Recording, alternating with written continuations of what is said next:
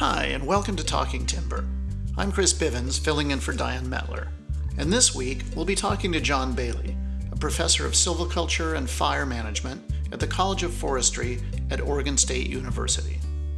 But first, I want to thank our sponsors, the Pacific Logging Congress and the Pacific Forest Foundation, who are dedicated to providing sound technical education about the forest industry. This year, the Pacific Forest Foundation is involved in a variety of educational programs, like its Adopt a High School program, an apprenticeship program with loggers and high school students.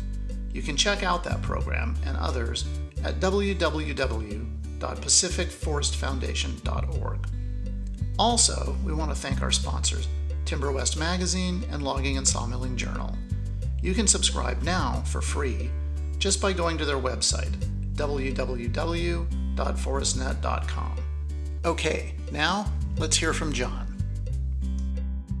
I grew up in Virginia, and my dad built houses, but he told stories that I think I just, with the heat and humidity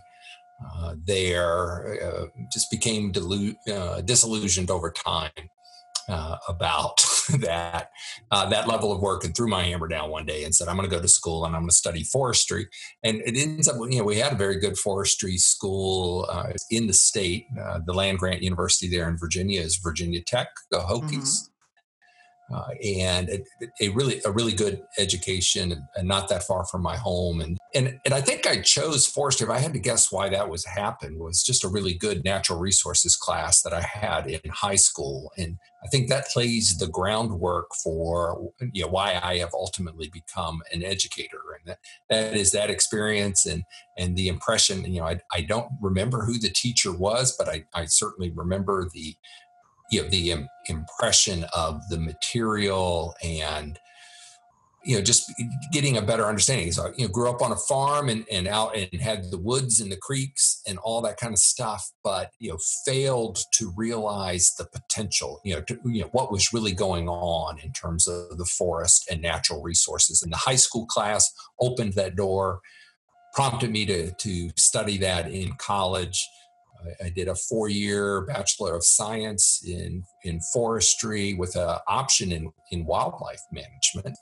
And so I was enticed to go ahead and stay and get my master's degree. So I ended up being in school for 6 years. And that really set the tone for my first job coming out, which was to work with a contractor to the Environmental Protection Agency, actually here in Corvallis. Okay. And working on air pollution and the early global climate change kind of program activities in a research support mode.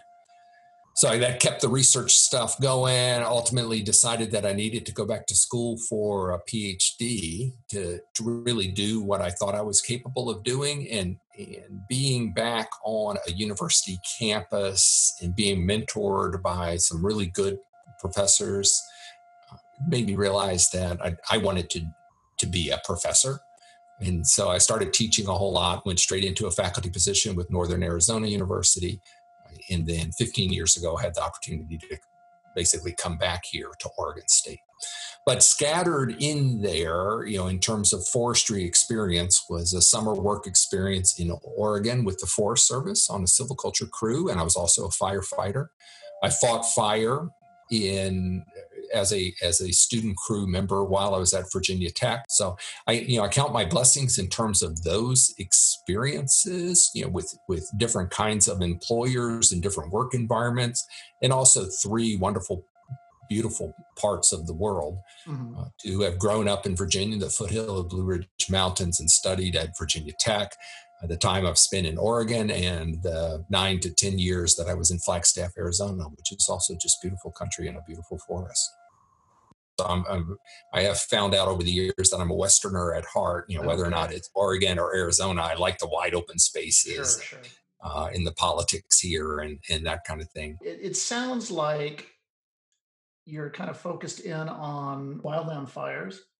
Mm-hmm. Is that kind of your area of expertise at this point, or kind of what you're focused on? Yeah, I think first and foremost, I'm a forester and a civil culturist.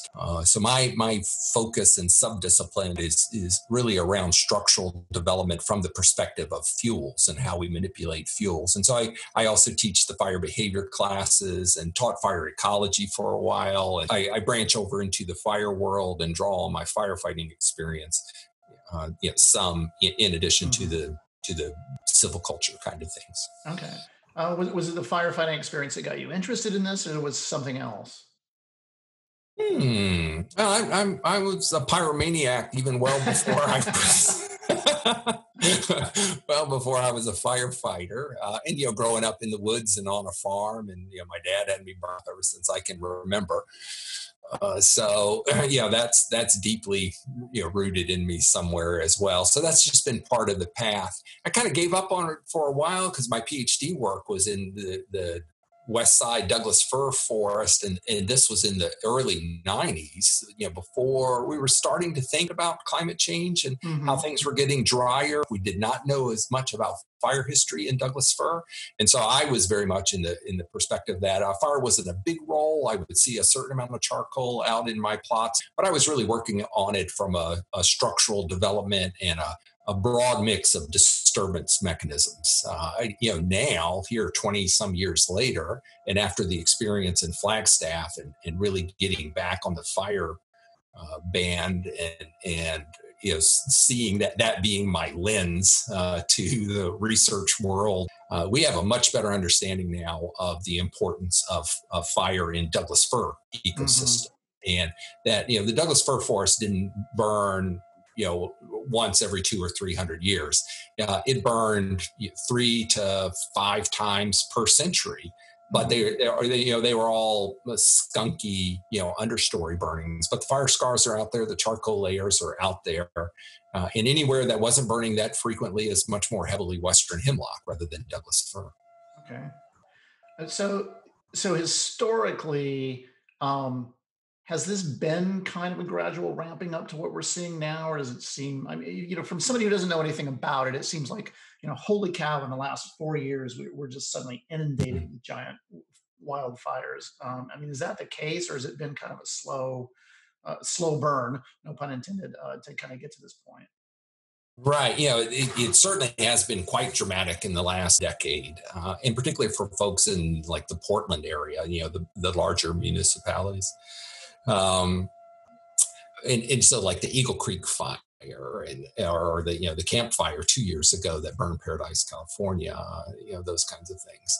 But think back to the Biscuit Fire 2002, the B&B fire up in Sandy Am Pass in 2003. And there were some larger fires even prior to that, but there certainly Mhm. has been a ramp up, and the folks really looking at drought statistics, temperature trends, trends in the length of fire seasons, the number of acres burning, the number of acres burning at high severity, the amount of money that is being put towards suppression. We may have been a little slow, but we really were starting to pay attention to that even 15 years ago. It wasn't getting much traction with the general public. Those upward trajectories have all continued though, and we've been hammered enough, and including this year, and why we're doing this interview is it's just becoming undeniable, Sure, sure. as we say that we are on actually a steep pitch, steeper than I would have said 5 years ago. Mhm. Do you think there's one mitigating factor that makes it worse than the others, or do you think it's a pretty equal combination of things? I really don't try to tease it out. Mhm. Certainly the high wind, Oh, part of it, from just a fire behavior, fire sure. intensity perspective. Last week, the wind is what was doing it. It just seems to Mhm. be a little shift in the probabilities of wind because fuels are drier and temperatures are higher. The Mhm. probabilities that they match those conditions seem to be increasing, and that's certainly what happened last week. So we had a landscape rich in fuel. That fuel was extremely Mhm. dry. Then it got warm and dry air, low single digit relative humidity. And just with the probability, we also got the wind event and an ignition with it. And that Mhm. is the recipe to burn 100,000 acres in a Sure, 24-hour sure. period. Okay, yeah. I mean, yeah, it doesn't seem like the wind is one of those things that's happening all the time. It seems like that was kind of an anomaly. Exactly. We get them each year. They just don't match up the Sure. way they did last week.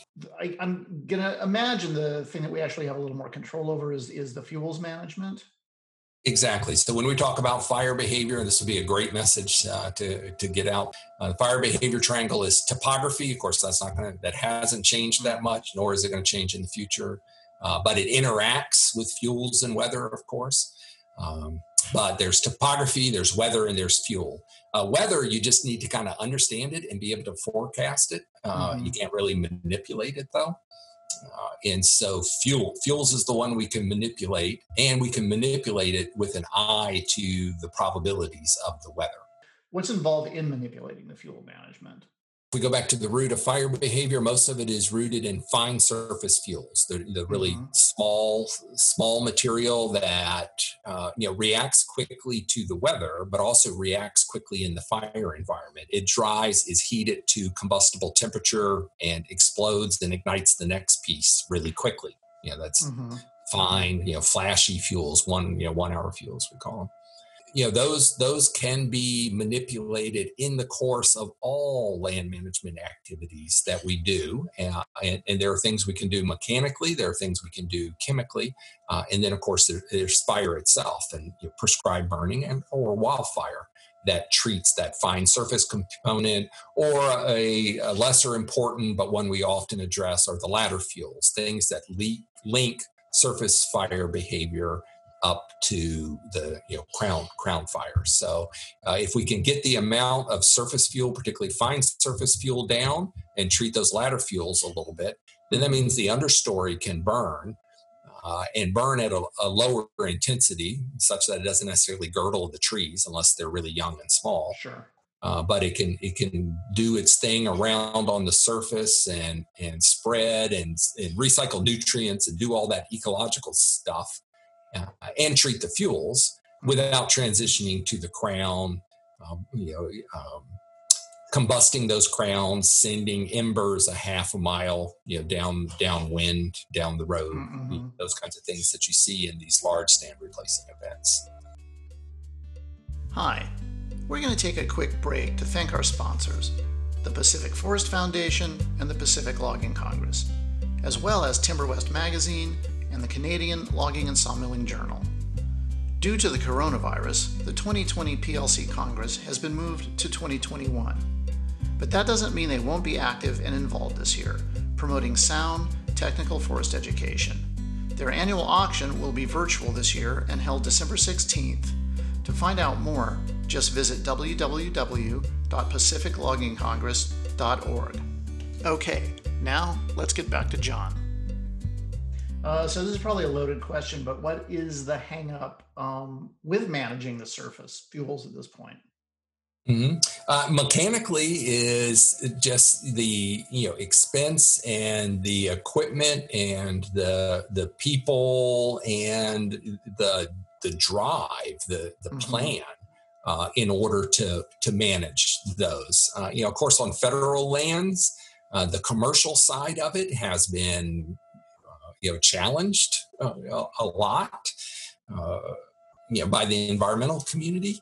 Mm-hmm. And so the commercial part of that biomass removal and the activities in the woods and all the things that it funded in terms of road maintenance and access and Mm-hmm. having people out and working in the woods and all those kinds of things, that has dropped off substantially. More than 90% of it on federal lands, Mm-hmm. lesser extent on state lands, and so it's tended to tail off. There's just less of it being done.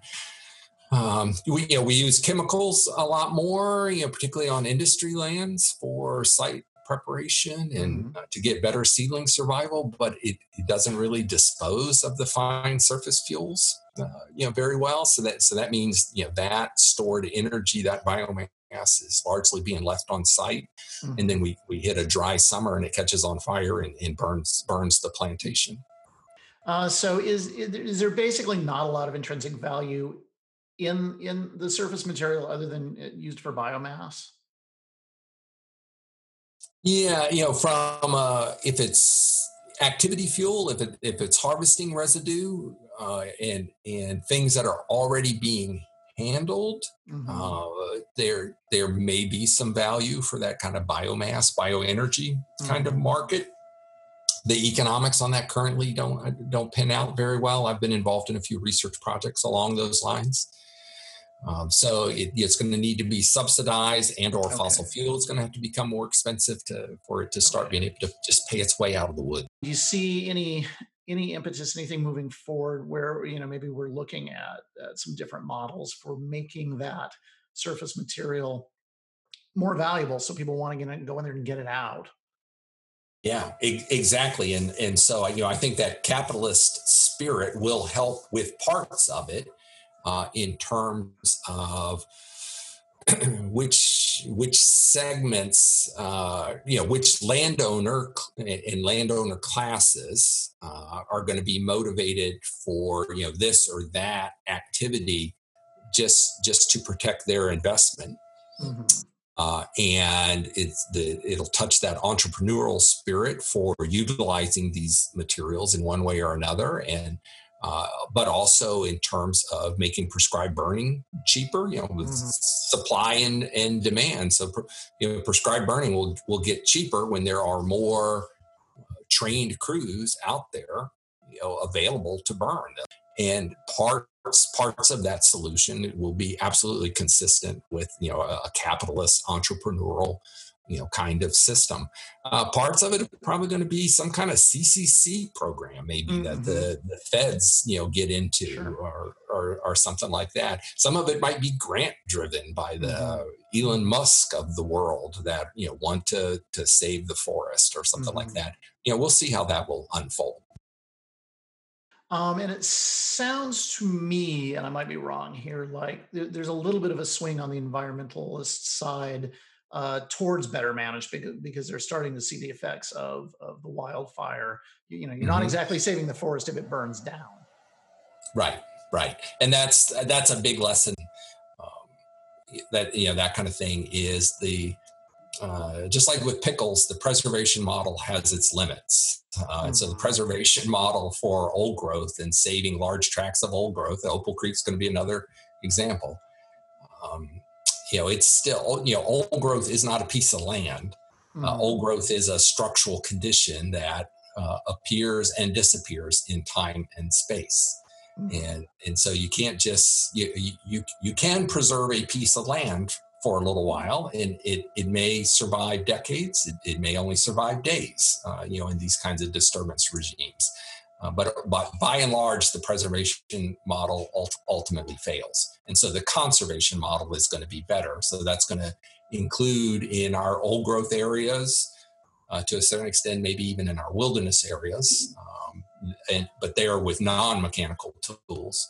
Hmm. That we're going to actually need to actively manage for conservation. And you're right. I think many parts of the environmental community are coming around to that failure in the preservation model, and they're ready for us, even on federal lands, to get out there and do more. But of course, then we have to be able to. We have to have the mills, the truck drivers, the Sure. workforce, the budget, all of those kinds of things. So there's going to be some inertia in order to get that system, that whole system back up and going for the Yeah. Yeah. for the good of the broader society. We're going to have to rekindle a little trust and work on some of these things cooperatively and across landowners, federal, state, small private industry. We're going to have to come together, like we do during these big fire events. We come together at 2 o'clock in the morning with no sleep, and everybody's on the same page and working together, and that's a wonderful thing. And you're saying there's fewer and fewer prescribed fires. Why is that? I mean, is it just more of a hassle in terms of what you need to do to do that? Mm-hmm. Yeah, so it does take a workforce and a commitment and cost money, and so some agencies and organizations are better, or they have, depending on what part of the world you're in, you ebb and flow. That workforce and training and everything ebbs and flows depending on how much you're allowed to do, for lack of a better word. So the southeastern United States still does a lot of prescribed burning, way more acres than we do in the West. But it's more a part of the culture down there. We've just gotten away from that in the West, and it has to be rebuilt here. Because our ancestors were doing it 400 and 4,000 years ago. They were burning millions of acres every year. Sure. Is that in the end more efficient? That having a low fuel landscape and having that kind of cultural appreciation of burning, yes, makes it a lot easier. Whether it's the current or older, cultures of the Southeast or the older culture of the Western U.S. that they our best reassembly of what was going on in terms of fire history, fire ecology 400 and 4,000 years ago, when we look at fire scars and charcoal layers in lakes, and we just see how common fire was, and much more common than can be explained by lightning ignitions and those kinds of things. And talking with the tribes and that kind of traditional ecological knowledge that we hear from the tribes, they actively purposefully managed the landscape over thousands and millions of acres. What do you see as the way forward through all of this? So it's going to be, I think step one is getting past the denial and just recognizing that this is a real issue, and we can't blame it on climate only. We can't blame it on fuels only. We can't blame it on human settlement only. We can't blame it on the timber industry only. We can't blame it on the feds only and all that kind of stuff. This is a real problem. It's a real trajectory we're on. We've got to admit that this is the new reality, and we've just got to forge a new relationship with fire and smoke. And it's going to take us all together to do it. We want to thank our sponsors, Pacific Forest Foundation, the Pacific Logging Congress, and Timber West Magazine and Logging and Sawmilling Journal for making this podcast possible. But most of all, we want to thank John for taking the time to talk with us. Until next time, take care.